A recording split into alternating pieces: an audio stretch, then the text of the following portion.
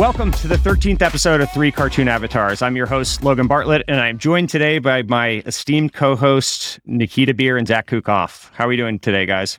Doing well. My sewer line was plugged today, so I had a plumber come to unplug it. That's exciting stuff. I've turned my house into a essentially like a hacker house where we're building products and engineers are sleeping over. So it was sort of a crisis. But the crisis has been averted, and also my stock portfolio was destroyed today. Yeah, I love that I knew the stock thing going into this, but the plumber thing was like a fun adventure we all just learned about together for the first time. Yeah, no, that's good. I'm glad you incorporated that. This is really the humanizing elements of Nikita Beer that is sewer has been backed up all day. No, I really appreciate that level of honesty. So I guess kind of a quick update before we dive into the regular scheduled programming.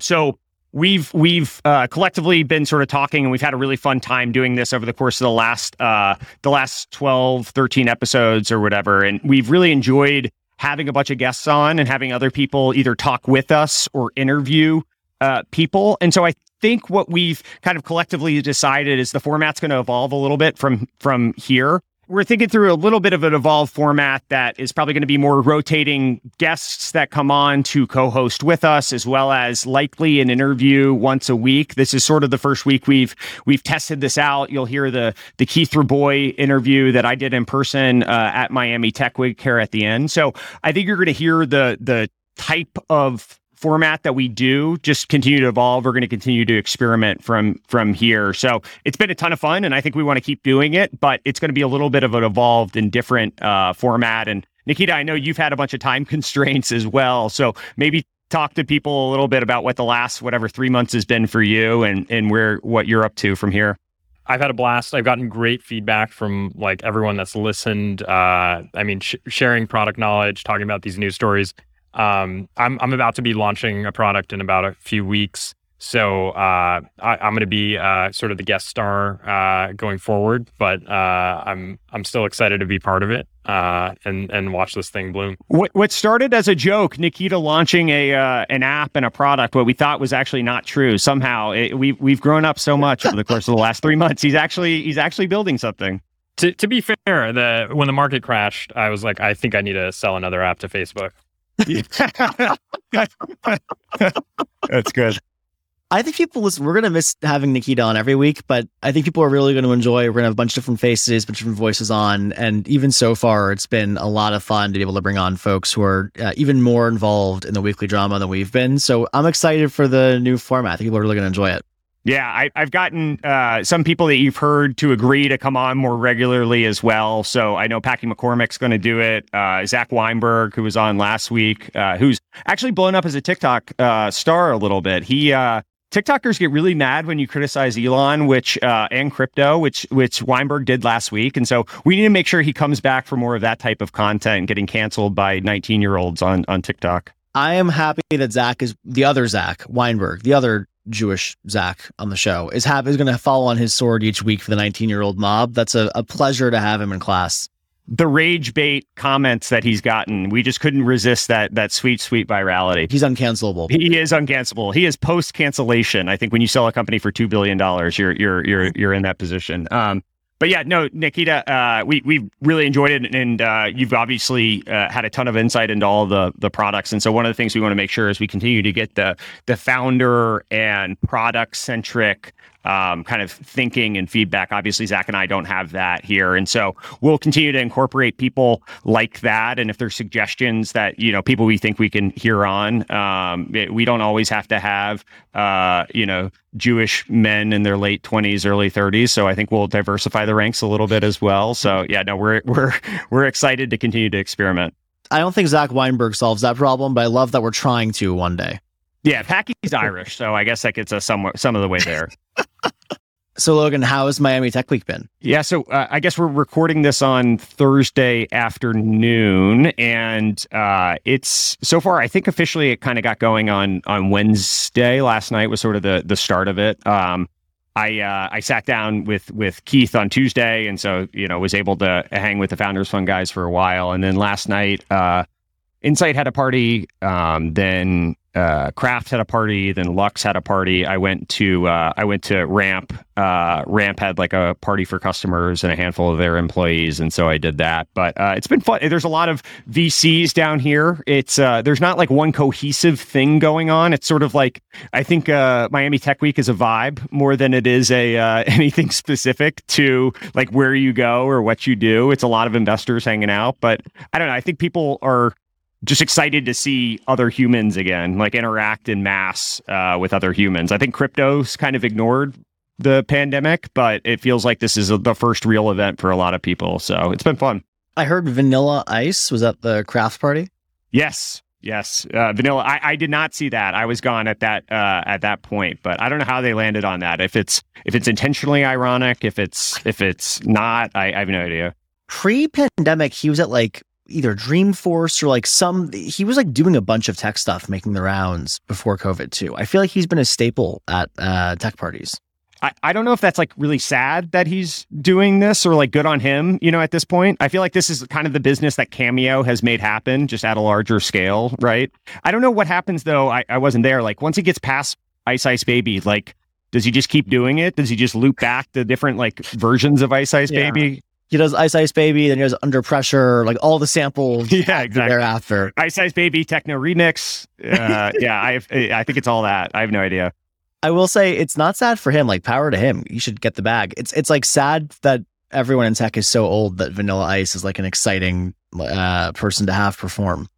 Yeah, I think that's. Well, it plays to the geriatric crowd that's in Florida pretty well. So I think like this is hip and new. I saw a funny tweet at one point that was like, it's nice that the Super Bowl actually finally has like modern artists that we know. And then it's like the person slowly realizing that they're old, right? Exactly. That's kind of the way. It's glad we finally have, artists coming to our shows that are culturally relevant, like Vanilla Ice.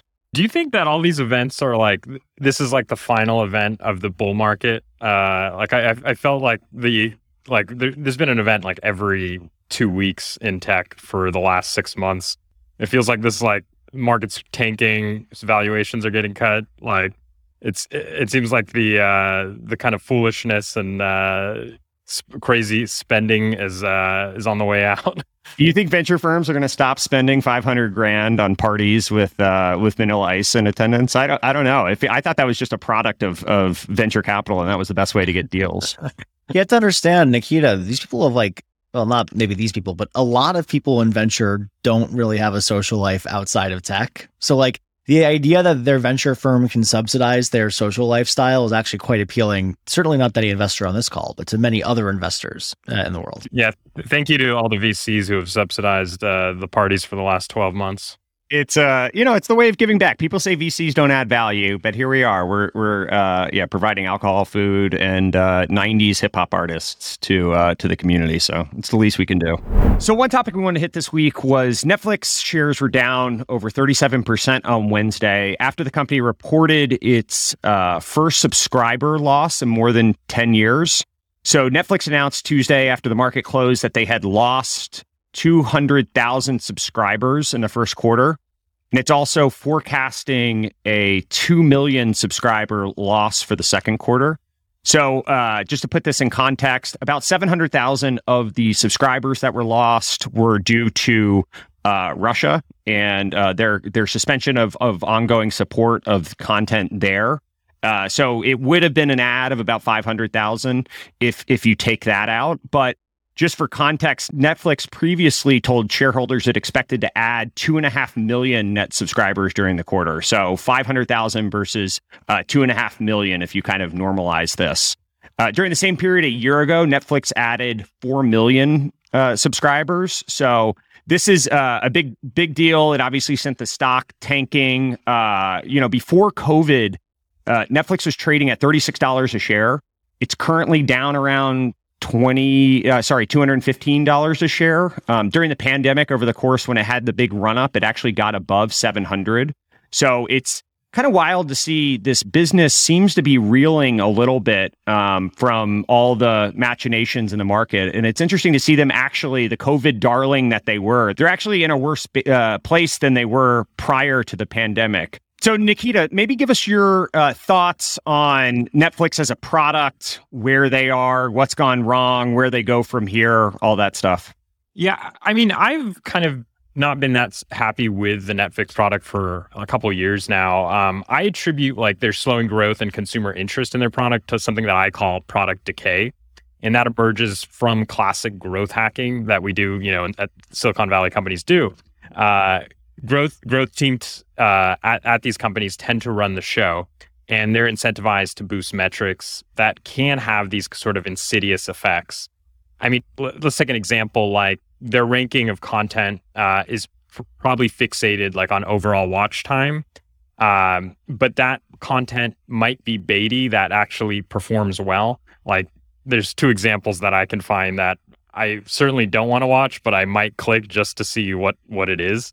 And that's that show about like monsters dating sexy beasts, and then that silly reality like game show, The Floor is Lava. And just to be clear, Sexy Beasts, just to give a little bit of the plot line here, but it's a dating show where each contestant dresses up in elaborate makeup in favor of their favorite beast, and then they go on dates and go out in public together. So I don't know. I mean, to each their own, but I think Sexy Beast is a pretty riveting concept. Just to be clear, some people just call that dating in SF in general.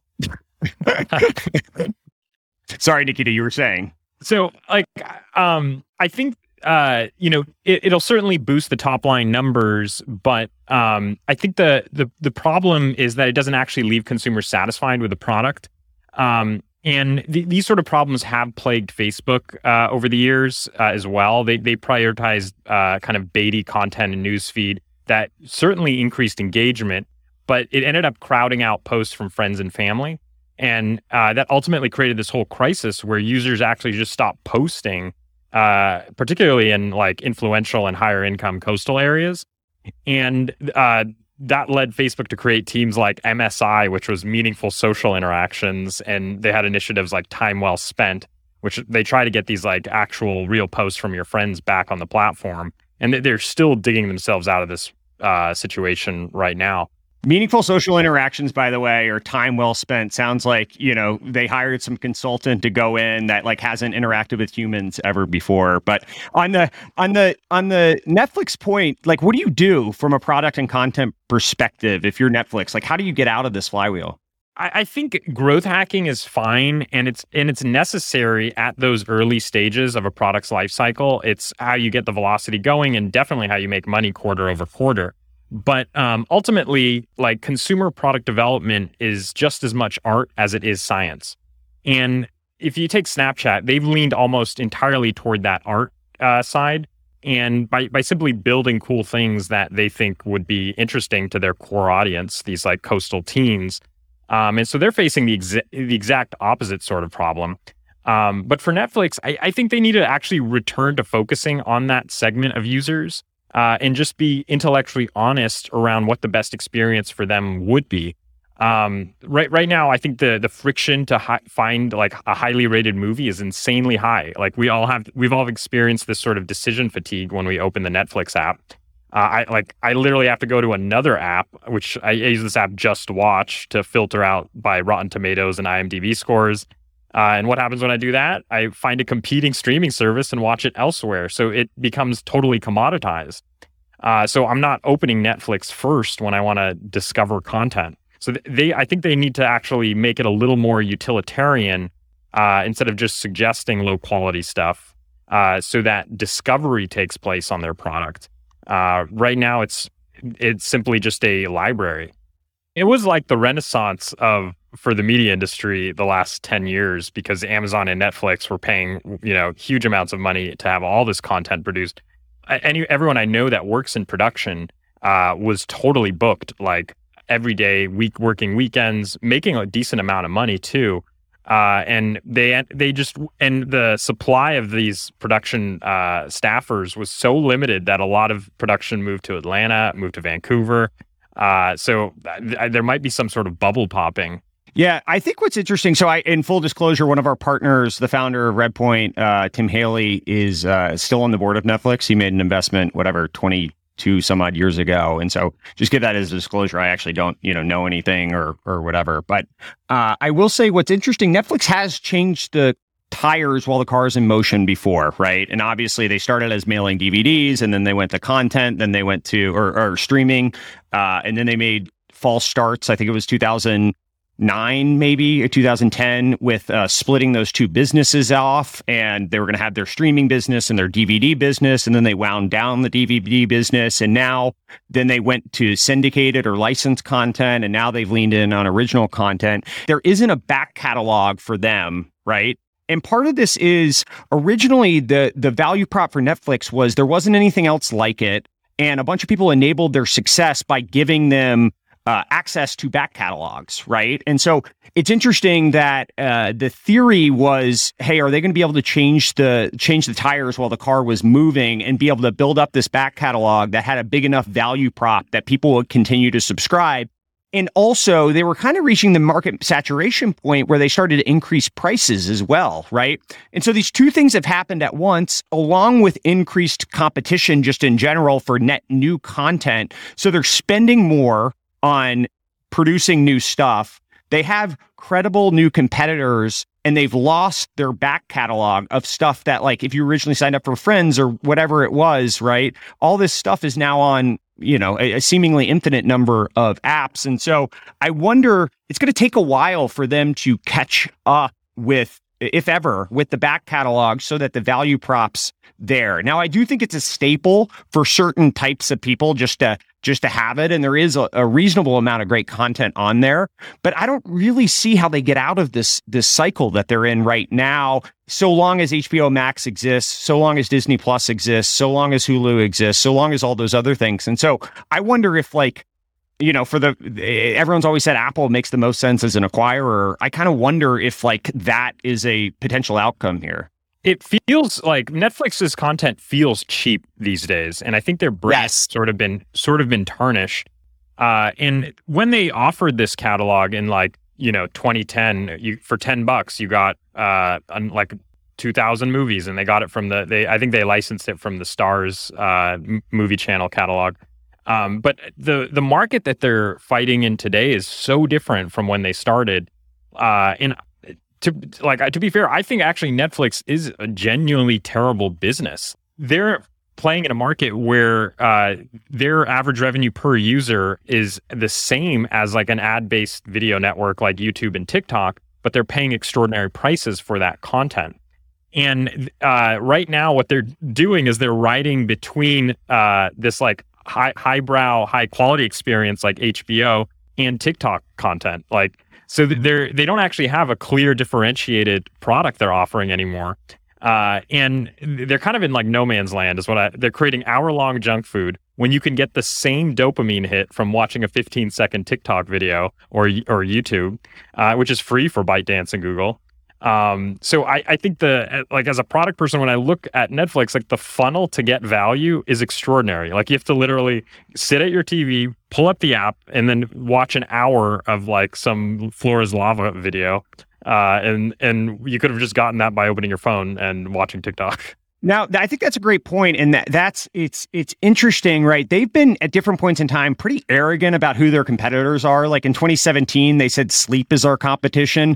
In 2019, they said Fortnite was our biggest competition, right? And so they've been pretty arrogant about who they're competing with. But we saw Quibi fall down this into this predicament of, in the world of everyone's a creator, right? And the near infinite amount of content that you can get that's interesting scrolling on your phone. And you don't need the production value of high quality lighting or sound or whatever, all that stuff. Like you're willing to accept the video as is, right? Are they caught in this middle ground where HBO is a premium product that what they stand for is going to be, high quality? And TikTok is the long tail of everything, and it allows the masses to come up with what's most interesting and most entertaining. So from a pure time competition standpoint, I just think both of those are much stronger value props. I just don't know if it's that big of a business. Like this background noise where you unplug and you kind of you're just sitting like a vegetable and watching. Like that's like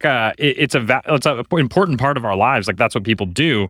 But I think you get a lot of that from passively doing it on TikTok and these other social networks. So I don't know if like an hour in front of your couch is really merits the price and all that for that sort of content. And I wonder, I mean, to some extent, right? Like we're talking about a company that was founded in 1997 that got included in the FANG stock for whoever came up with that gave them a very nice glow up to include them with everyone else in that, right?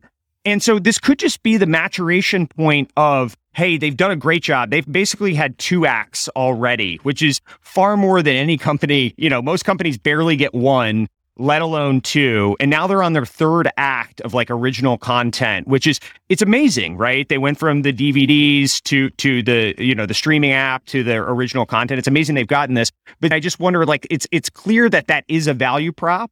But I just wonder if we're at the saturation point of the people's willingness to pay for that. And you're seeing as they increase prices, you're not seeing the stickiness that you once did, right? You're seeing churn because clearly there's alternatives to this passive lean back, almost like pressing something for the radio station. There's a price sensitivity there that clearly as they increase, there's increased churn coming with it. I think that we should give them credit for like pulling it off twice, but also keep in mind this company was created during like the birth of the social internet, like at least the streaming business was, and they totally missed the opportunity to make any of this a social experience that would drive stickiness. Like if we knew our peers were watching stuff, we would have to like keep the subscription going. But right now, most of the discovery around like the social part of Netflix happens on third-party networks, and it's not very intentional. So I think they had this chance, something that HBO certainly couldn't do. Maybe Amazon could have done, but I think Amazon Prime is just a loss-leading business to keep you on Prime. Nikita, I agree with your sharing experience thing, right? Because we're all watching these things, the social experience, we're all watching these things in different times, right? And they did this one big drop and you watch it yourself. But one of the great things about television in general was the shared experience, right? And right now, like the only things that we have shared experience around are like presidential debates, it's like sporting events, it's award shows. And we've lost this and then it was kind of Game of Thrones for a little while, but we've lost this connectivity of everyone on Twitter talking about the same thing at the same time or knowing what other people are watching. And Spotify has captured this from a music standpoint, right? Spotify clearly, if you look in the right hand of what they're doing, it's more of a social experience that they've recognized. You're not opening the app and seeing anything. I think this is it's certainly happening, but the level that they could be executing, they're far from that. I mean, the biggest thing they've done in-app that actually even shows any kind of social proof is those labels that they added in the last couple of months that say top 1 in the US currently. Like that is the furthest they've gotten, and they literally have your identity. They at one point they had Facebook sync. The execution was really poor when they streamed everything that you watched to Facebook, but there has to be some version of it that could make it actually the content could have social proof. Yeah, like why can't I know that Nikita's on season 2 of Sexy Beasts already, watching the second episode? Like, why can't I know that? Why can't we be friends? I mean, it's definitely a tricky thing to execute, but I think there's a way to navigate the privacy implications and still capture the stickiness of like your friends are all watching this. Don't cancel your subscription yet because you're going to be left out. I mean, I think it's just clear they've reached the maturation point for whatever their market is. And it seems like Reed Hastings a great leader, and he's turned, he's been able to continue to pivot this and evolve. So I don't mean to take anything away from them. It's just now a different business. It's not a growth stock in the tech world anymore. It's kind of becoming a mature media company, and that's fine. It's just valued very differently than what a high growth tech company is. Elon Musk was in the news, as he seemingly always is, but he laid out his plan for his takeover of Twitter. In an SEC filing, he said it would be $25 billion in debt and another $21 billion in personal equity. The funding is going to be provided through 2 debt commitment letters from Morgan Stanley's senior funding, in which the bank commits to offer loans worth $25.5 billion. Notably, I guess Elon didn't list any equity partners in there along with him, but it came out that he is talking to Thoma Bravo about a potential pairing up here. So it's interesting. I mean, the story's been ongoing for the last 10 days at this point, 2 weeks. Last week, right after we aired, we talked a little bit about the poison pill with Dan Primack, and they actually implemented that as well. And so there is some protection against a hostile takeover for Twitter's board, but. Interested in your guys' take. I didn't think it would actually get this far, that he would have funding set up and funding secured, as he once upon a time famously said. Nikita, what are your thoughts here? Did you think we would end up at this point? Where do you think it goes from here? I think Elon's public persona almost pigeonholed him in this position where he has to now buy the company, or else it's going to be such a big blow to his ego. So I don't think he can back out from where he's standing now. He's literally going to have to find some private equity company, whether it's Tony Bravo or I think Apollo was the other one that he's working with. I think he's going to have to find some way to buy it now. And I think there's no way they'll be able to stop him. I mean, even with the poison pill, they're talking about the tender offer. But the tender offer, they can still block it, right? The tender offer can still. Like it's sort of a game of chicken at this point. I think the poison pill in place can make it impossible to acquire, but it would be a really bad look if they ran a tender offer and the shareholders said, "Hey, we want to go with this," and then ultimately the board decided not to do it. Chamath on the All In last week did a really good job kind of outlining the history of the poison pill. The one thing that they didn't talk about was the notable example of Yahoo and Microsoft. So this happened in February 2008. Microsoft placed a bid on Yahoo for $45 billion. They put in a Jerry Yang, who was the CEO of Yahoo at the time, put in a poison pill to block from a takeover. When ultimately they weren't able to agree on price, the stock dropped 25%.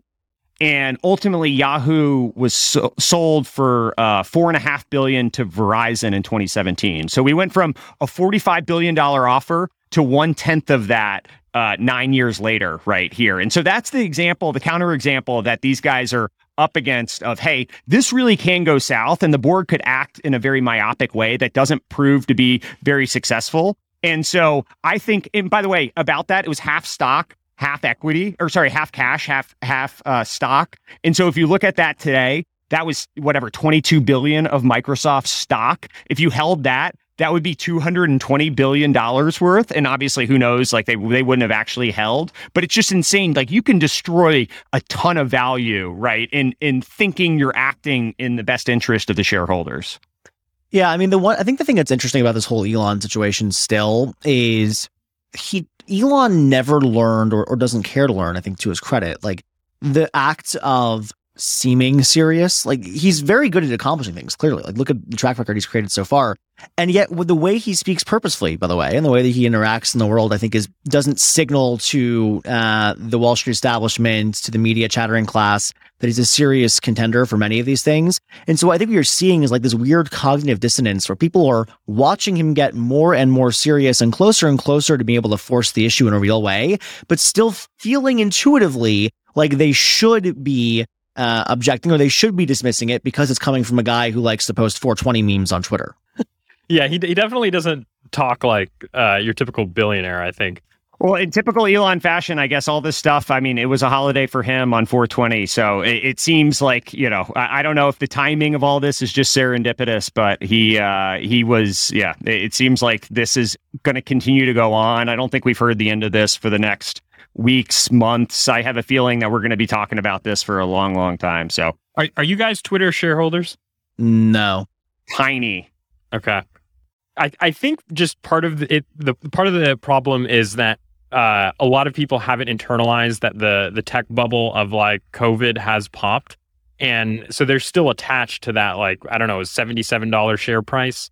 So the $54 offers just feels lower, or feels too low. And I mean, I think realistically, though, with inflation, all kind of long duration types of tech plays are probably priced fairly at this point. Yeah, Twitter only needs to look at Netflix that was trading at $700 at one point during the pandemic and now is trading at whatever, $200 to know that maybe they shouldn't be holding themselves to the high watermark of what was their 52-week high or whatever happened in the pandemic.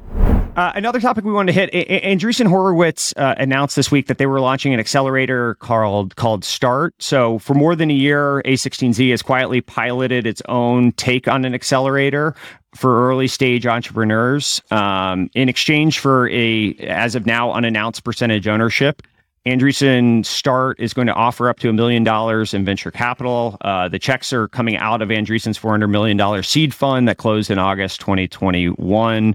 The areas they're going to focus on are consumer, enterprise, fintech, games, other, and then I thought interesting, American dynamism. So there's no standard deal that's going to be in place. They're going to negotiate separately with each startup. They're potentially going to scale up and down as potentially makes sense for them. And so it's interesting, I guess. Zach, what are your thoughts on why Andreessen would do this? Sequoia obviously announced something that was comparable a few months ago, I guess. So what's your opinion here? Yeah, I mean, look at what Andreessen's doing here, what Sequoia has done with ARC, which was their programmer starts in India even before that. Now, I will say what's interesting about a lot of these programs is even if they only fund whatever it is, 10 or 11 companies per cycle, they still get access to, via the application process, hundreds, if not thousands of people who will likely apply to this, right? So if you're Andreessen or Sequoia, even for the limited cost of doing 11 of these deals, if you can have, a relatively emerging investor, junior investor comb through a number of these applications, you can actually probably see a lot of the same cycle of folks who would go through YC pretty early in that process before they've gone through YC as well. I think the target of their audience, and from what I've heard through the grapevine from colleagues, is that they've been proactively reaching out to a very specific type of founder, which is like these experienced tech executives, like chief product officers, kind of senior product managers at sort of the big tech companies. And it seems to me like they're effectively like scaling out an EIR program. And that seems to be kind of the big point of differentiation from YC, which, takes bets on those kind of young and foolish college dropouts or junior Facebook software engineers. I don't know if actually that's going to lead to better outcomes or returns. I mean, probably, because at least these people know how to manage teams. They know how to operationalize a product development cycle. They probably won't be as gritty. They won't have the same level of grit. So I think for them, for these types of founders, offering $1 million is like a nice cushion, because they've been infantilized in their previous roles at these, big tech companies, and they've been afraid to take the plunge. I've heard this in private conversations, what if I can't raise money? And I've always told them, look, it's easy to raising money is the easiest part. It's hiring that's the challenge, and so it gets them past that mental block. And so I think that's why it's an attractive proposition. And I mean, you could I feel like I could approach any firm and I could probably get some sort of check from them to get started. But I think most people actually can't really internalize that without it being put on a blog post saying, we will give you $1 million. I mean, I will say, listen, we know that former CPOs, former VPs of, lighthouse companies in a given industry tend to start interesting startups, but we know that as often as those folks build great businesses, they equally as often, probably if not more so, build businesses that tend to struggle. The challenge I would have is if I'm, the CPO of any major unicorn, right? And the difference between me spending the next 10 years on a company or me not spending the next 10 years on a company is $1 million check. By the way, $1 million is a lot of money. I certainly don't have $1 million in cash. Okay. So I am not throwing stones out of my glass house on this one, but I'm also not a VP or a C-suite executive from a superstar, decacorn company from the last couple of years. If the $1 million is really what flips you from, I'm going to stay in my relatively cushier job, or I'm going to go be a really early stage gritty founder, I sort of question your commitment to doing it for the next 10 years. Well, they were very specific in their language on their blog post. I think they had one line in there where like, if you haven't left your day job yet, consider applying. So I think they just need to they need to market to that type of segment of people. And I don't know if they'll actually end up building great companies. Andreessen has effectively also been doing this in the background before this program existed. Yeah. At least all like my friends that at Facebook that ultimately went to start companies during COVID and after, they all started with Andreessen. And part of it was I think they didn't know how to pitch, and Andreessen was sort of accommodating around that. Yeah, I mean, there's a ton of I hate to say it like this, but there is a ton of alpha as a VC at taking somebody who's super smart and just didn't spend $50K to hire, Forth and King to design their deck or whatever they're charging, $100K now, I don't know. And being able to help them articulate the vision for their company and invest really early versus waiting to only look at the companies that already have hired the deck designer and have workshopped their pitch within an inch of death. It's all a learnable skill, and I think that once you as an investor acknowledge that, I think then you can start looking past it to see, is there something there? Andreessen Horowitz should be careful if they're going to fuck with YC. Breslow got knocked off his throne by putting his hand in the wrong bin or whatever. So I would suggest they proceed with caution here. All right, so what you're going to hear next is a interview that I did with Keith Rabois at Miami Tech Week. Obviously, I am not a professional interviewer, and Keith and I are definitely friendly, and so it's a little bit of just a casual conversation. We went into a bunch of different stuff, which you'll hear, and he's never short on opinions, and so definitely a fun conversation. Excited for you to hear it. Thanks everyone for joining. I'm here today with Keith Rabois. We are here for Miami Tech Week, so I figured we'd do it in person. Thanks for doing this, Keith. Welcome to Miami. Yes, so for Keith and I are friendly. I whatever the line in between that I get him to do this, but also not the line to his very fun birthday parties that I've heard a lot about. So whatever that middle group is, but we also share an investment in Ramp together. Yeah, so at least you picked a good company. I know. Well, I need you to filter more of those my way. So yes, we are here. We have quite a contingency for Redpoint down this week. We're excited to see what is. I guess this is the second Miami Tech Week? It is. So Delian, my colleague at Founders Fund, started Tech Week last year. He really wanted an excuse to move his younger friends to Miami. Yep. And so we created Tech Week as a way to overcome the inertia and get people to visit Miami. And then this year we've blown it out like 10x. We were actually invited to a closing party for Miami Tech Month. So now it's turning, it's really, there's a sprawl going on here. It is between Bitcoin, NFT Week. Everybody in tech is here this month. Everybody who is anybody in tech has been here this month. And then I guess FTX is next week in the Bahamas, and that's like a county of Miami. Well, then we come back with F1. So you're ready for F1, which is apparently like the hottest sports take. I was talking to some of my friends that are like huge sport guys, and they said it's just going to be insane trying to get seats. The hotel, the hotel rates for the year are never higher or have never been higher than they are for early May, which is past the peak season of weather. So it's going to be an epic event in Miami. Is this the first time they've done that, or is it? Yeah, this is the first time Miami's hosted an F1 race, but it's going to be incredible. It's actually fascinating, this drive to survive thing. It's such an interesting, taking this like little niche sport and blowing it out, and now Miami leaning into it. Miami's leaning into it. Vegas just announced they're going to do a nighttime F1, which would be super exciting, but everybody's coming here for that weekend. It's going to be equivalent to Art Basel. Yeah, wow. So obviously you moved to Miami in December 10th, 2020. 2020. So we're what, 15 months, 16 months at this point. So you I know you've told the story before, but the criteria you were thinking about in picking a city, you were fed up with the Bay Area to say? Yeah, so we were fed up. My husband and I were fed up with the COVID restrictions, the lockdown, the crime, the homelessness, and the taxation, the regulation. And our diagnosis was everything was going to get worse before we get better. And we didn't want to sit through the curve as, waste years of our lives as everything was getting worse before, one day there'd be like light at the end of the tunnel. So we started filtering cities and where we can move to, both professionally and personally, both at Founders Fund and internally in our family. And our family criteria was simply warm weather, access to an international airport, cosmopolitan food and shopping, and a Barry's boot camp. Just apply in a tax rate below 4.5%. You apply those 5 criteria, and there's no cities except Miami in the U.S. And then the big other one was international airport, right? Yeah, international airport was pretty critical, partially so people could visit us, founders, et cetera, and partially because I do have to travel. And that's the one that my family's all from Nashville, and Nashville is near and dear to my heart. And I think that was where it seems like it worked out to your benefit, to Miami's benefit, all that. But what could have been in some ways if Nashville was disqualified of the Founders Fund list explicitly due to the lack of international airports. Yeah, that's a bummer. Austin, too, in some ways, really doesn't have an international airport. Yeah.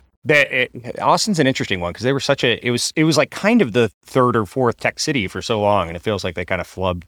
No one prominent in tech has moved since I announced I was coming to Miami. Is that right? Yeah. You're capturing that outflow? It's a zero-sum opportunity between, it kind of is. I mean, well, I don't know if it's zero-sum, but strictly speaking, there are people who have more and less influence. People are going to be more and less successful, and I want 99% of them here. Yeah, no, that makes sense. Now, how do you think about? I feel like it's weird. I was before we were starting. It's a weird straw man of like the San Francisco advocate or supporter, which there are some still out there, believe it or not. The dyed in the wool. I am not that. I think San Francisco has a role in the overall tech ecosystem. But how do you think about like the public drawing to people to Miami, and is it at the expense of San Francisco? Is it at the expense of other cities? How do you sort of think about where San Francisco is today?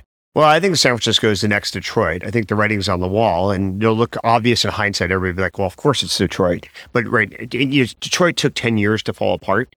It was the epicenter of American business in the United States for 20, 30, 40 years.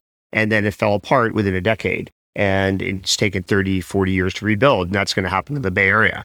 So fundamentally, right now, the way I think about Miami is Miami's the future. So you can either be part of the past or the future. And some people opt in to be part of the past. They're old, they're aged, their brain isn't that flexible anymore. And there's people who are embracing the future, and they're all moving to Miami. I'm going to get a hard time for not pushing back on some of these things, and I want to you qualify. You should push back because I'll give you evidence. No. I don't even believe any of the arguments I would actually have. I actually kind of on your side with a lot of these things, but no, I think it's, I mean, I think the proof's in the pudding now. And so was the original mission for Miami Tech Week and doing this whole thing together from Delian's mind, was it to convince people that were kind of obviously other cities as well, but Bay Area native to see the light at the end of the tunnel? The best metaphor I'm going to borrow from someone else is Miami's like a addictive consumer app. And the problem with a new app for consumers, you have to initiate that download. Until you get people to try your app, you have no idea of convincing them about the engagement and the quality. So a lot of people have never been to Miami, especially from California. New Yorkers have always been to Miami for a variety of reasons, but a lot of my California friends had never been here. So we needed to create an excuse to overcome that inertia. And then when people come here, they're very pleasantly surprised. They see the most arresting experience to start is people are happy. That was the one thing I didn't realize when I moved here was how happy everybody would be. You go to a coffee shop, you go to a restaurant, you go to a bar, you go to Barry's Boot Camp, wherever you go, you will find happy people inevitably.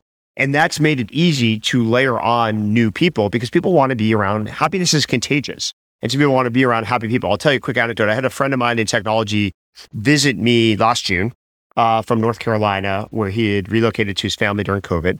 And we went to dinner and I told him how everybody here is happy. And he kind of, smiled at dinner. And then I took him to a housewarming party of some friends of ours who had moved to New York and introduced him to 30 people at this party. And so we were driving home after dinner and he looks at me and he said, you know what? I didn't believe you at dinner at all, but every single one of those 30 people I met at that party was happy. Yeah. And you're like, is it drugs? Is it the weather? Like, what's going on? It's definitely not drugs. Yeah, exactly. Not at my parties. Well, we're in the Founders Fund office, and I've heard colloquially referred to as Miami Keith because everyone said, now you're in such a good mood walking around here. Yeah. I mean, it's impossible. I mean, sunlight, vitamin D and stuff. Totally. It contributes to it. There's lots of research behind that. But happiness is absolutely contagious. So I once interviewed Patrick Carlson at the CEO Summit for Coastal Ventures. And I asked him, how do you have a culture at Stripe where everybody's happy? Because everybody I knew at Stripe was happy. Yep. And he said, I don't do anything. I just hire people who are already happy. Yeah. And so sometimes, you filter the right way. So there's some of that. But yeah, you can't come here and not be happy. And so my thesis originally was people are like, how are you going to get engineers to move? That was the big critique of like Miami. I was like, engineers are people. Humans have been humans since Shakespeare. So the same things that appeal to humans are going to appeal to engineers. I just need to clarify that, communicate that, amplify that, and we'll have all the engineers here. And they are. So I run a company as CEO while I'm investing, and we have now 40 engineers. 75 to 80% have moved to Miami. We could easily double that engineering team in the next quarter or two if we want to. Yeah. We'll have to see whether we need that many engineers right away. But fundamentally, we go to New York, we go to Chicago, we go to LA, and we go to the Bay Area, and we tell people, you're going to be happy and you're going to be professionally challenged. Yeah. And so the Miami, like, in willing it into existence, which I think you and Delian and have done that, like, is it kind of a pet project? Is it because you'll be at the nucleus of this and therefore it's great investment opportunities will come out of it? Like, how do you actually think about willing all this into I think it's like starting a company. It's no different. When you start a company, everybody around you thinks it's ridiculous. It's never going to work. They have all the criticisms, all the reasons it won't work. And then you have to overcome inertia. And inertia is not your friend and time is not your friend. And then you have to find ways of overcoming that inertia. And then eventually you get momentum and then the network effects kick in. So when I first moved to Miami, I went to a dinner that Sunday night with the mayor and like about 13 people. That was the entire successful version of Miami in tech. Yeah. Now, and I did handcraft, like every single person I wanted to move here was like handwork. I'd have them stay at my house. I'd entertain them. I'd put a program of things to do and test out Miami. Now people want to move to Miami. I don't have to do anything. Yeah. There's such a network effect. I haven't been invited to your house. There's thousands of people. Exactly. There's literally thousands of people here, hundreds who've been very successful in tech. So I might help connect the dots here and there, or there might be someone who's so strategic, I might use a little bit of my time to help, navigate Miami for them. But that's it. This is just propelling. And like I had a birthday, my birthday's in March. So I had a birthday party.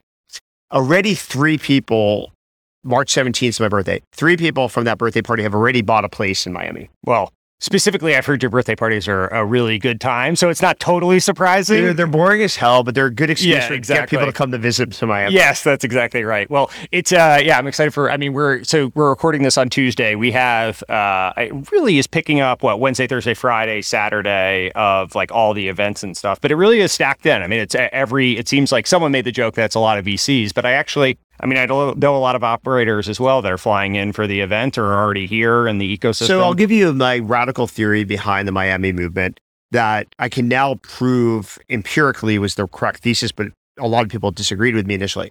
So my thesis was, having studied Silicon Valley, been old enough to have actually worked with the people who built Silicon Valley at the tail end of their career as I was starting mine, and then having read everything about the history of Silicon Valley that could be read.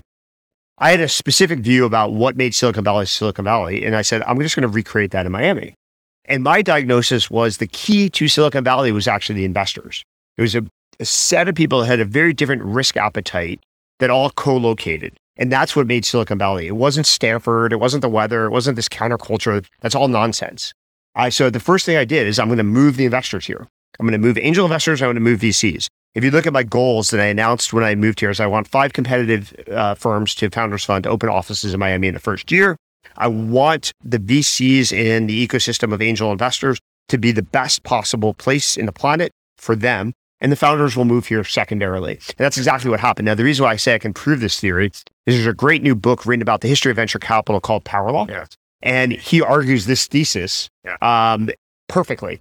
And so now I have a complete book to give people who don't believe in the Keith hypothesis. But I've been running this playbook for 16 months before the book was published. Totally. I was actually annoyed when it came out because I think one of the things I had done was piece together a lot of that stuff. And you really have to, it was like a pretty onerous process of like going to old Don Valentine interviews or like watching, YouTube's clips of him speaking at Stanford, or like Cal has a big resource of information about that stuff. And he packaged it up in such a like easy, consumable way. It's a great book. I highly recommend anybody interested in both entrepreneurialism or venture capital. But yes, specifically, I was lucky enough that when I started my career in Silicon Valley, I got to work with Pierre Lamond. I got to be on the board with Dick Kremlich. So I absorbed a lot of their history, through that experience.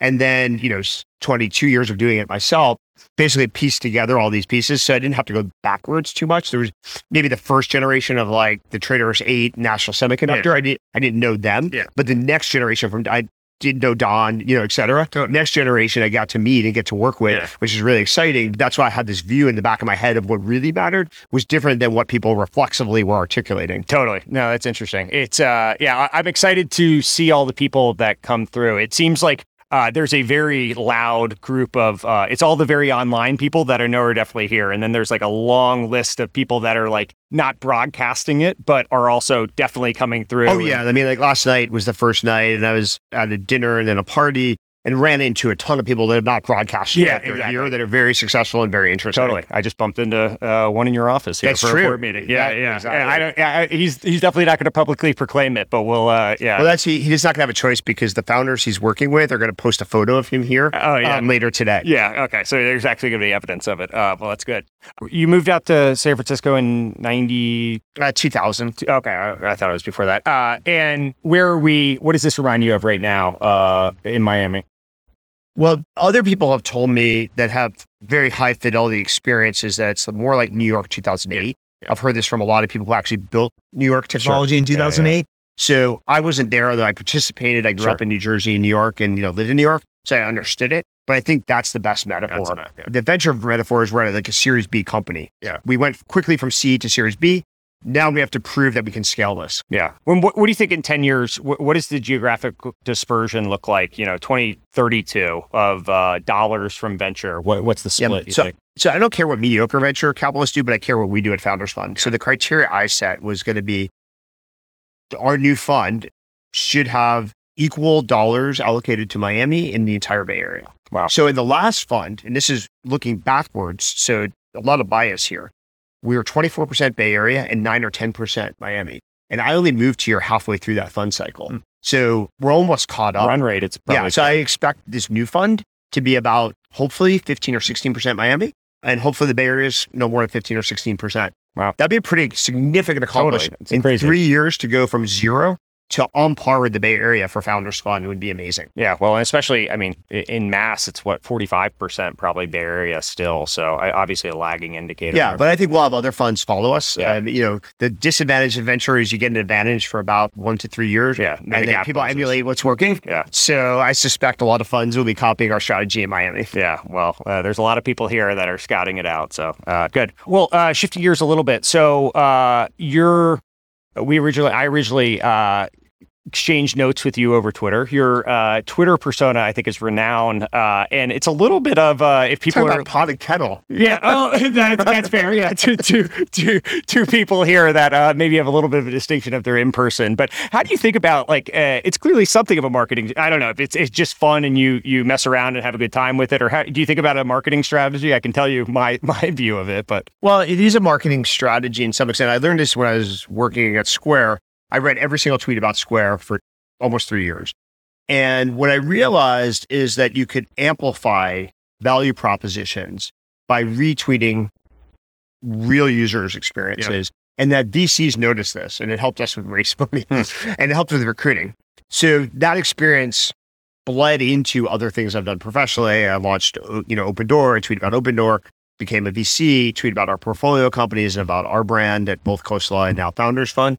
And so it is a marketing platform, and it does resonate because the target audiences are pretty similar. People who use Twitter, follow Twitter, tend to overlap with the people who are interested in technology. The flip side is I also have a large following now, and I felt like I would be neglecting the advantages of having a following if on some issues I didn't proselytize. Yeah. I felt like I have 300,000 followers. If there's things that are important to me in my life, I should talk about them, because otherwise, what am I doing with this audience? So I do talk about issues that transcend, pure marketing for the fund. And I think that makes it more interesting for many of my followers, probably alienates a few. But fundamentally, it's mostly used professionally and personally to move ideas forward that I believe the world needs to hear. Yeah. And I think you were the first that taught me a very important lesson of not necessarily to engage with bad faith arguments. And I think notoriously wrong is yeah, that was an old Squareism. So there's this one annoying person who kept writing the stupidest tweets about Square. But because I was running a company, you can't always share all the reasons why. Totally. But I didn't want. And you've already lost if you're arguing. Yeah, and but I didn't want the record. People to assume they read this tweet about Square, it must be true. So I wanted to authoritatively say it's not true factually. And so I got in this debate using the wrong thing. It became kind of an internal, kind of an amusing thing. A lot of our company meetings would have various tweets with my little wrong comments. So I kept that up a little bit. Maybe I should get rid of it and try something new. I like it. I will use a screenshotted version of it occasionally when someone else is being bad faith. So it works well for me. But yeah, it's I mean, it's an interesting marketing platform to the extent that you can. I've seen your views. The companies, I think, have benefited from the awareness of it. I mean, definitely. I mean, there are times when in a competitive situation, like very hyper competitive, I'm competing with other VCs who are good, to lead an investment round. Many of the founders do reference checks, but one of the things that resonates with them is they're definitely significant founder CEOs who I've worked with will say, like when the company needed help, like defense, in articulation of why they were succeeding when the rest of the world was against them, I would use my platform and my following to help them. Yeah. And that's a real value when something goes wrong. Yeah. So that's helpful. The bad side or the flip side, or the crazy side I've had over Twitter over the last decade is I decided to chase this fool's errand of correcting everything wrong on the internet, which is just a bad idea. There's so many dumb things on the internet that I need to be more disciplined about trying to correct everything wrong that someone publishes. So I'm going to try to be more, focus my time on something else. Correcting everyone on the internet that's wrong, I think, is a endless exercise. I think you might lose that battle. So I guess just because we're talking about it, what do you think about?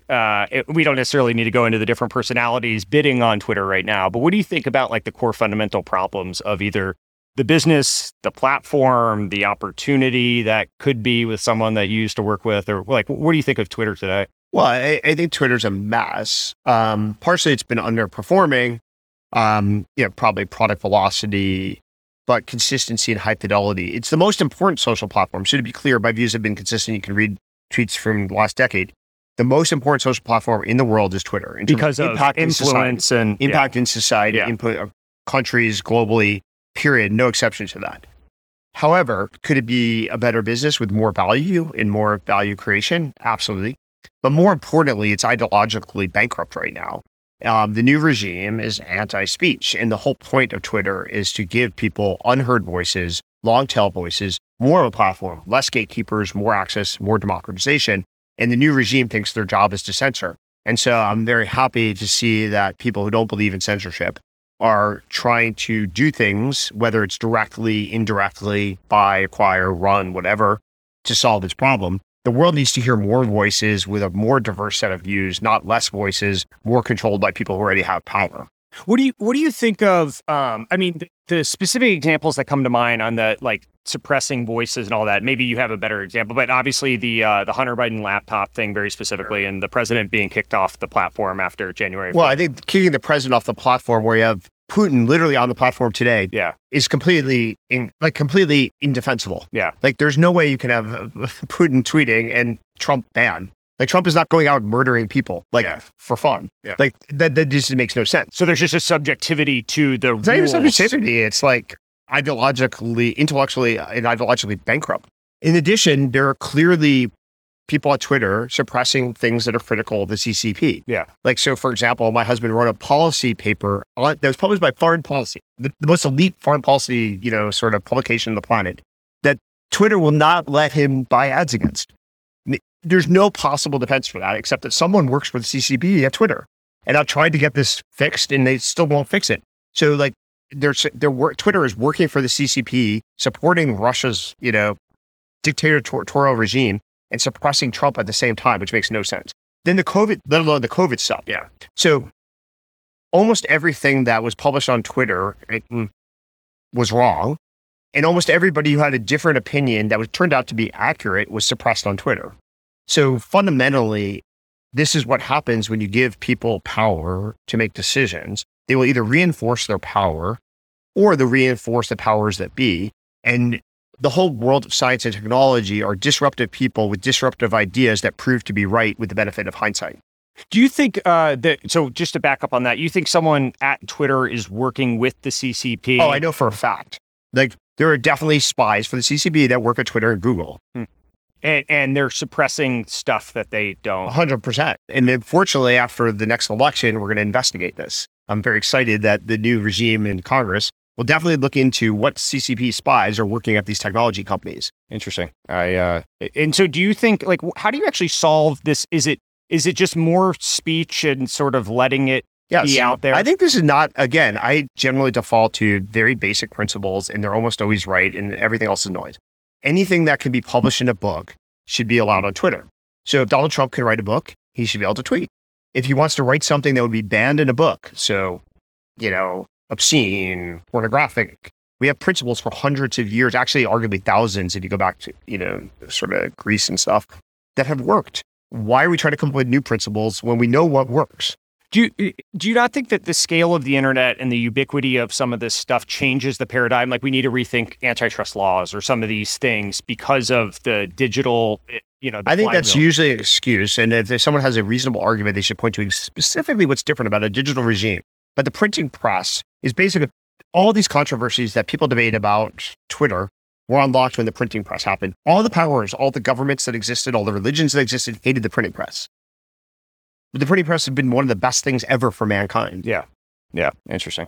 You touched on China. I can't be remiss to. You've been pretty vocal anti-China and other. I mean, congrats on the Midas list, but other funds out there have entire strategies in China. What do you like? Do you think that is at odds with being a pro-U.S. American fund? Well, I definitely think it's morally and ethically at odds. It's legally permissible, which I think the law should change. I don't think it should be acceptable for an American fund to invest in China without the CCP changing sort of either its principles or being, removed from power. Yeah. But I think that's up to Congress to change the law. So they're not for the most part, I don't think these funds are violating the law. I think we at Founders Fund believe as American citizens, we have an obligation not to help the CCP. So we would never invest in things that would help the CCP. And we're pretty critical of funds that do while taking the privileges and advantages of being an American. Has that been something I've noticed it of late? Is it something to draw a distinction more and more and call people's attention to the potential conflicts that exist here? Well, I definitely think the agenda of the CCP is now more activist, both internally and externally.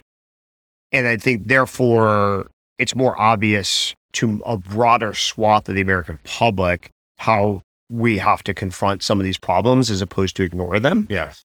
So therefore, I think there's going to be more pressure on financial services firms, just like there's going to be more pressure on corporations that do business with China. Yeah, interesting. And the other thing that exists in all of this is TikTok, right? And what is possibly going to, I spent a lot of time on it. Redpoint has a TikTok presence on it, right? It's an amazing platform in so many ways, and it's also absolutely terrifying, right? Yeah, so I'm not allowed to use TikTok, as you might guess. So fundamentally, yeah, I was an advocate of the Trump administration's tentative decision to ban TikTok. I think we should absolutely ban TikTok for a variety of good reasons. Actually, I think that one of the issues the Trump administration got into was there was 2 or 3 distinct reasons to ban TikTok. Yeah. And rather than just settle on one and, have the policy follow that, they were trying to triangulate these 3 different reasons. There's an economic retaliation reason, like American social media companies are not allowed in China. Yes. Arguably, we should have reciprocal rules. But there's a national security rationale, which I think is pretty important. And I think that was probably the one that they should have pursued. And ultimately, the American administration needs to ban TikTok. Yeah. Or at least bring the code base to the United States. There may be ways to make it work otherwise. To at least minimize the national security damage. Absolutely. But there's have to be pretty clear, pretty transparent rules and pretty difficult to manipulate because otherwise definitely people will manipulate. I feel like a crazy person. I always get yelled at online for defending Facebook and stuff, but I'm like, at least we can call Zuckerberg to Congress, right? Like, at least we can, versus TikTok, I think mostly gets, not a free pass. I think people are cognizant of this, but it's pretty scary, right? Like the amount of stuff that's going on. It's scary. It's a great platform to influence behavior. 100%. So I was actually told a pretty good anecdote that I really believe that the initial plan when Musical.ly sold was to basically dumb down the American kids so that China can compete better with us, which actually is a pretty good strategy in some ways. That isn't arguably that's not a short-term national security problem, but it is actually, it sort of betrays a certain mindset. Totally. Well, I think American kids are probably doing it to themselves as well. It seems at times, but yeah. Yeah, you never really know whether that's true, but I do think there are major issues in allowing the CCP to control content, manipulate content that affects a whole swath of the American public. We would not allow this on Twitter. Yeah. No, absolutely. I guess kind of shifting gears a little bit. So I think almost to the day you called the market top, like almost very literally, which whatever. An amazing serendipitous prognosis of what was going on in the ecosystem. What did you see at that time of doing that? And then also like what's happened? How have you internalized some of the stuff that's happened in the last couple of months since then? Yeah, to me, this is not that difficult. There was basically, as soon as interest rates started to go up, there was going to be a market correction. There has to be. Technology stocks generally generate cash flow significant years in the future. Yep. And so if you change the discount rate, the value of the company just has to change. And so the thing that happened in October was all these inflation deniers basically ran out of excuses. Yep. So there was this, it's transitory, it's this or that, excuses that the Biden administration was proffering. And, a set of the market, a set of people were believing, nonsense. It was obviously true. Like if you look at January 1st, I posted that we're in for serious inflation this year. Jack Dorsey posted we're in hyperinflation and everybody critiqued him even more so, the Twitter debate. Fundamentally, the inflation was very obvious, but there was enough excuses that the Biden administration was throwing out that people kept believing. Then finally in October, I think the administration, the Fed, basically explicitly said we have inflation. Yeah. So as soon as that cracked, I was like, duh, interest rates are going up. Well, that means technology stocks are going down. This is inevitable. Fortunately, Ari Levy from CNBC, I think, asked me point blank, is this the top of the market? And I was Twitter like, thread, yes. Right? Yeah. I mean, I've internally been talking about it at Founders Fund and debating, what we should be doing differently because of this. But the fact that he asked me, is this really the top of the market, happened to clarify my brain. I'm like, yeah, this actually is right now because there's no more excuses. Yeah. Inflation's real and nobody can deny it anymore. And that's basically what's happened. And interest rates, are probably going to continue to go up for a while. But all you have to do is monitor the inflation rate. Like this isn't rocket science at all. Every month you get a government report card on the inflation rate. If inflation keeps going up, technology stocks are going to keep going down. If inflation stabilizes without having to raise interest rates, then either things will be stable or things might get better. But you don't only have to monitor one data point. It's not. This really is simple. Every other change that I've lived through had some like very specific, almost micro thing that happened to the ecosystem or the macro. Let's talk about this. So in 1999, so talk about the benefits of studying history. 1999, the market collapsed in 2000. Yep. In March and then in June. The specific cause of that was 6 federal interest rate hikes by the Federal Reserve.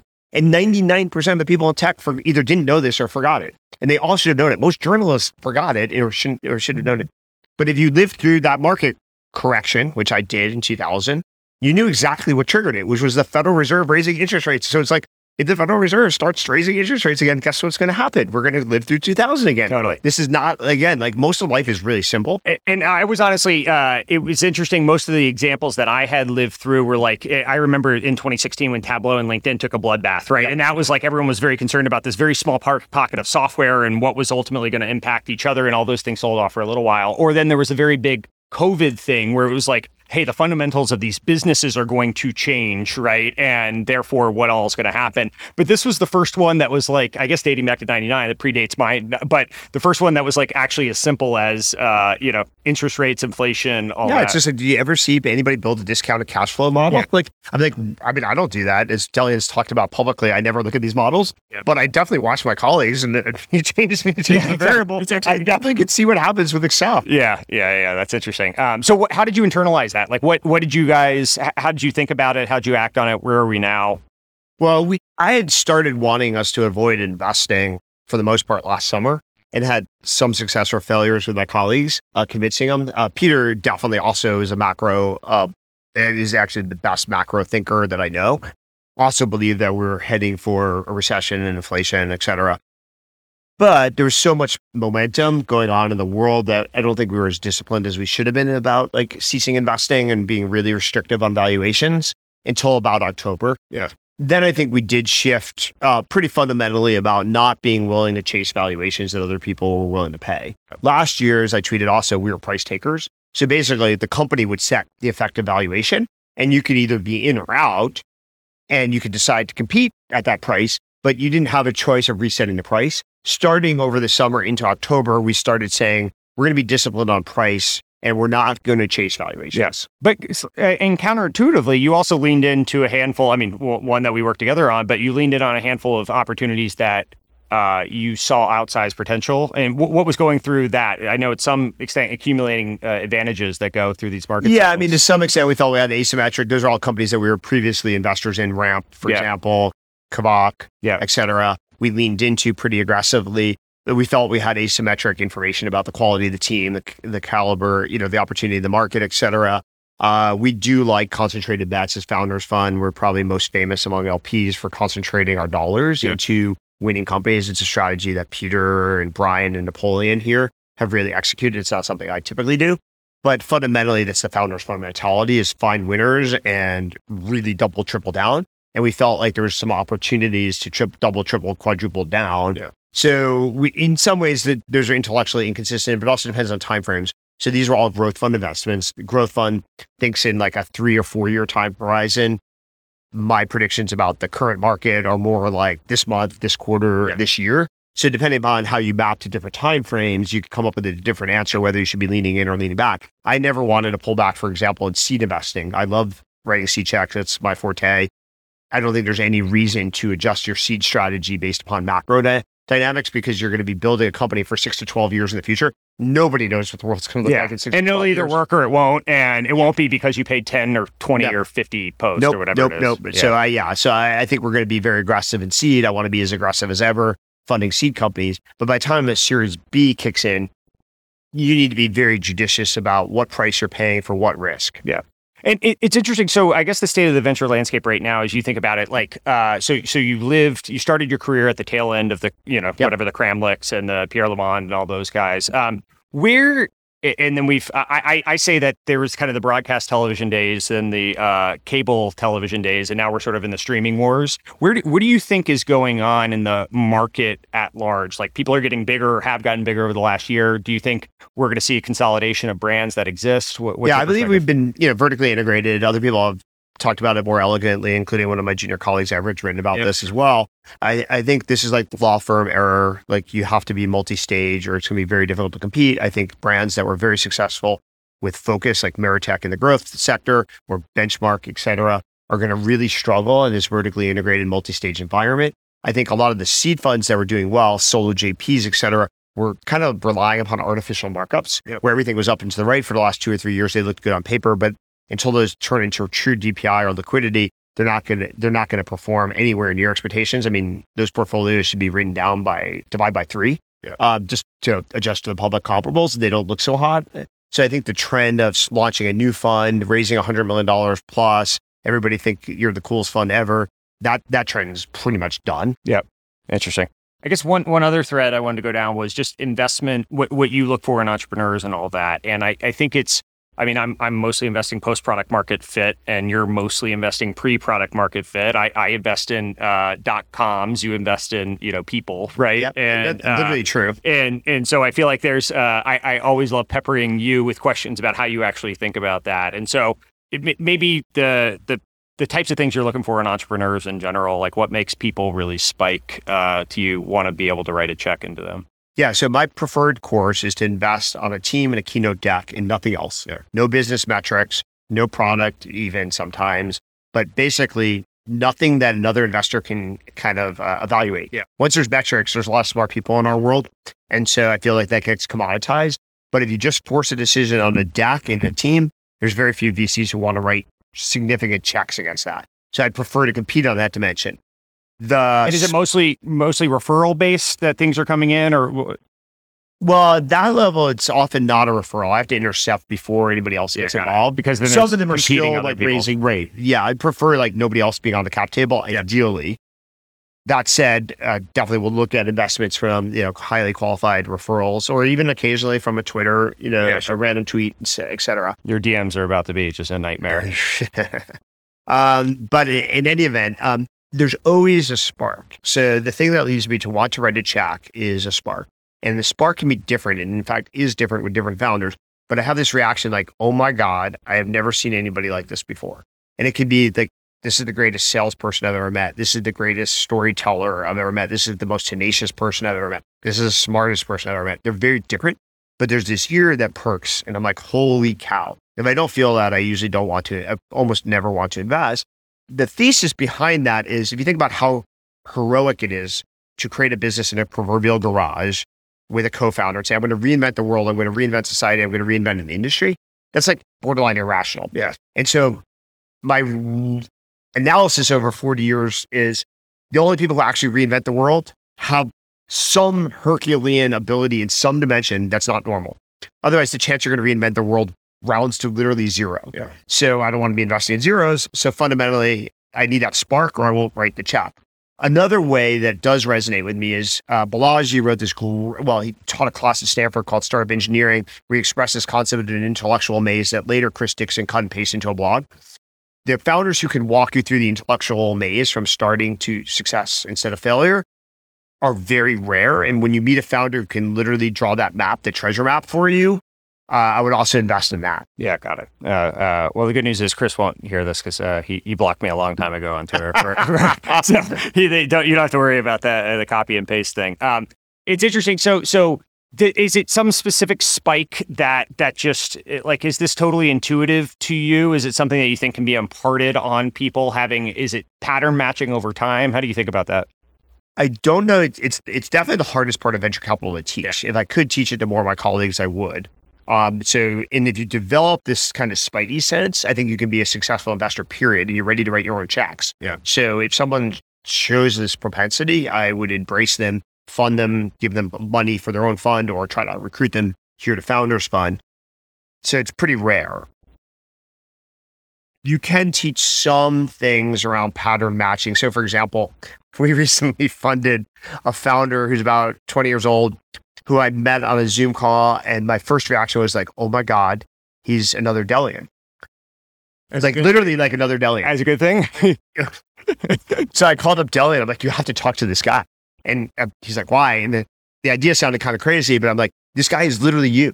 And Delian didn't believe it. Then he started talking to him on the phone. He's like, oh my God, he really is like me. That's so I found another Delian. Oh, wow. That's yeah. Well, I mean, and that's a pattern matching experience. Was Delian, I mean, in general, is that an archetype, or obviously people are one of one in that, but like, do you have a mental model for a lot of the people you go invest with, or? No, but when you see it, there's like a trait. So for example, let's talk about a well-known entrepreneur, Max Levchin. Yeah, sure. So I remember when I first joined PayPal, about 3 months later, Reid Hoffman came up to me and said, you know what's special about Max? No. I feel like a lot, but I don't know where you're going with this. He's like, Max is a first-rate business mind paired with a first-rate technologist, and in Silicon Valley, there's almost none of those. Yeah. And like this conversation happened in January 2000. January 2000 or January 2001. And so if I find someone who's a first-rate technologist and a first-rate business mind, I would definitely invest. Because now watching 20 years later, I'm like, you're right. There's about 5 of those people. Yeah. Or like Jack Dorsey is actually first-rate business mind, pretty first-rate technology mind, and a first-rate design mind. Yeah. Which is why he's had like ridiculous success. Is the Venn diagram of those 3 things doesn't really exist. Yeah. Maybe like Steve Jobs. Like there's not that many people who can do all 3. Yeah, interesting. No, it's it's very unique traits in people. I just have Delian written down here with a question mark. I'm not sure. Lots of questions about. Yeah, I know. I don't, we don't need to get into that there. So I guess because we're sort of on the Twitter thread and all this, I'm sure you've given this answer before, but it's interesting today as you look at the people that are derivative or have some lineage back to PayPal, just the number of people that are in the news today that are running, different funds, different companies, all that. Like, what was it that made that unique moment in time? How much was nature versus nurture of that specific experience that led to Roloff's now running Sequoia, Elon's obviously his Tesla, SpaceX, potentially Twitter, right? You're here, we can go down to YouTube, Max at a firm. It's just like, it's an insane, everyone knows the list, but it's insane. Yelp, LinkedIn, yeah, all that. Like, what was it at that moment in time, or that either brought everyone, this talent together, causation, correlation, all that? I think the number one thing was Peter Thiel and Max Levchin were just extremely excellent at assessing and hiring. So they hired a lot of very talented people who had ambition. That was the number one drive. And it was really, Peter hired most of the non-technical people and Max hired all the technical people. And everyone was 25 to 35? The age range probably was more like 21 to 35, with some exceptions, but fundamentally that's about right. So people also had a lot of energy, skill, good point in the career, post PayPal experience. I think the difficulty of building PayPal, we had a lot of hostility from eBay, MasterCard, Visa, Amex, later post 9/11, the Treasury Department, all had issues with us. They were trying to kill us in different ways. So we had to confront a lot of challenges. And I think building a company under hostile circumstances led to bonding. So each of us bonded together. We got to witness what each of us was capable of under pressure. So building a company under stress, I think, is a healthy exercise. And I think there were some lessons that we were ahead of the curve. Like David Sachs was ahead of the curve of creating a separate design team that the product people actually reported to for a while. He was ahead of the curve in rebranding product managers as producers to create value. We had some very advanced data science that Max Levchin pioneered, including like some very pioneering techniques that everybody now takes for granted, including like your CAPTCHA tests that he and a couple engineers invented but forgot to patent because we were too busy. A lot of techniques around human and not confusing human labor and math in a very clever equation they got on the cover of Wired magazine back in 2000 for inventing. So there was a lot of pioneering things we did, a lot of management philosophy, anti-MBA, promoting people, hiring up-and-coming talent that are now taken for granted across the technology world. So we pioneered a lot of ideas that have spread, and that's kept us quite relevant. Yeah, it's interesting. It's amazing, just all the stuff that's come out of it. Well, the last one I had, obviously, corporate takeovers of PayPal Mafia has been in the news lately. So you're going to buy Barry's takeover? Yeah, I figured I have to. Elon can afford Twitter. I need to find something I could afford. Good. Well, we're excited. And the only thing I use more than Twitter is probably Barry's. So I figured I should just buy it. No, I'm just kidding. It's much healthier for your psyche. I already have like 3 jobs. I'm like ambassador to Miami. I'm the CEO of a company, and serve on the board of like 18 companies as an investor. I don't have time to run Barry's as a side project. I think that's probably a safe thing. How do you actually make all that? I guess last one, but how do you actually make all that time work? Like, how do you manage your day to day across? I mean, you essentially have 3 full-time gigs, right? Yeah, at least. Yeah, I teach Barry's for fun. Exactly. Too. Yeah. So I think the key is to have skill set and prioritization. This is like an executive trait that I developed 13 years running companies, which is basically what are your priorities and allocate your time against your priorities, mapping. I think most people do not map their priorities and time well. So I have this thing called a calendar audit that I use with CEOs, which is I ask them to go to a whiteboard and list their top 3 priorities on the left column.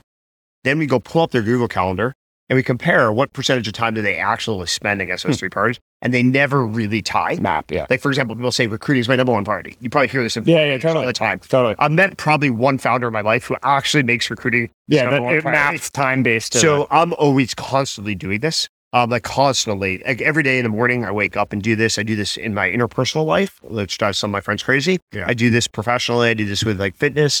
I'm always like triaging time against priorities. Yeah. And that's how you get a lot more done, is really forcing yourself to prioritize strictly and then allocating the time to make sure it's in alignment. And then you get a lot better output. Interesting. Good deal. Well, anything I didn't hit? Oh yeah, we could talk forever. Yeah, I know. This is fun. Thanks for doing this. A lot of good stuff that I hadn't heard yet. So really appreciate you doing this, and I'm excited for this week. I don't know what percentage is going to be boondoggle lessons. I mean, it's nice to actually have the first real. I think this is the first like kind of in-person event that sort of happened in a way pre-COVID. It feels like not that people live here. Like we've had Basel, which is epic, ultra. If you're into music. So Tech Week's a pretty substantial operation. F1 will be a substantial operation. I'm excited because I think, unlike many conferences in many environments where people go for conferences, Delhi and I think we can get between 10 and 20% of the people who come here to convert. Yeah. So that's my real goal, is prove that Miami is the center of gravity in technology and then move people here that reinforces that. Well, thanks for doing this. Pleasure. All right. That concludes the 13th episode of 3 Cartoon Avatars. I have a Miami dinner party to get to. So, we only could make it however long this is, a couple hours. Definitely our longest one to date. Nikita, given this is the last time that you can foreseeably tease the app before it actually exists, should we do one last attempt at you telling us what you're working on? Yeah, the name of the app is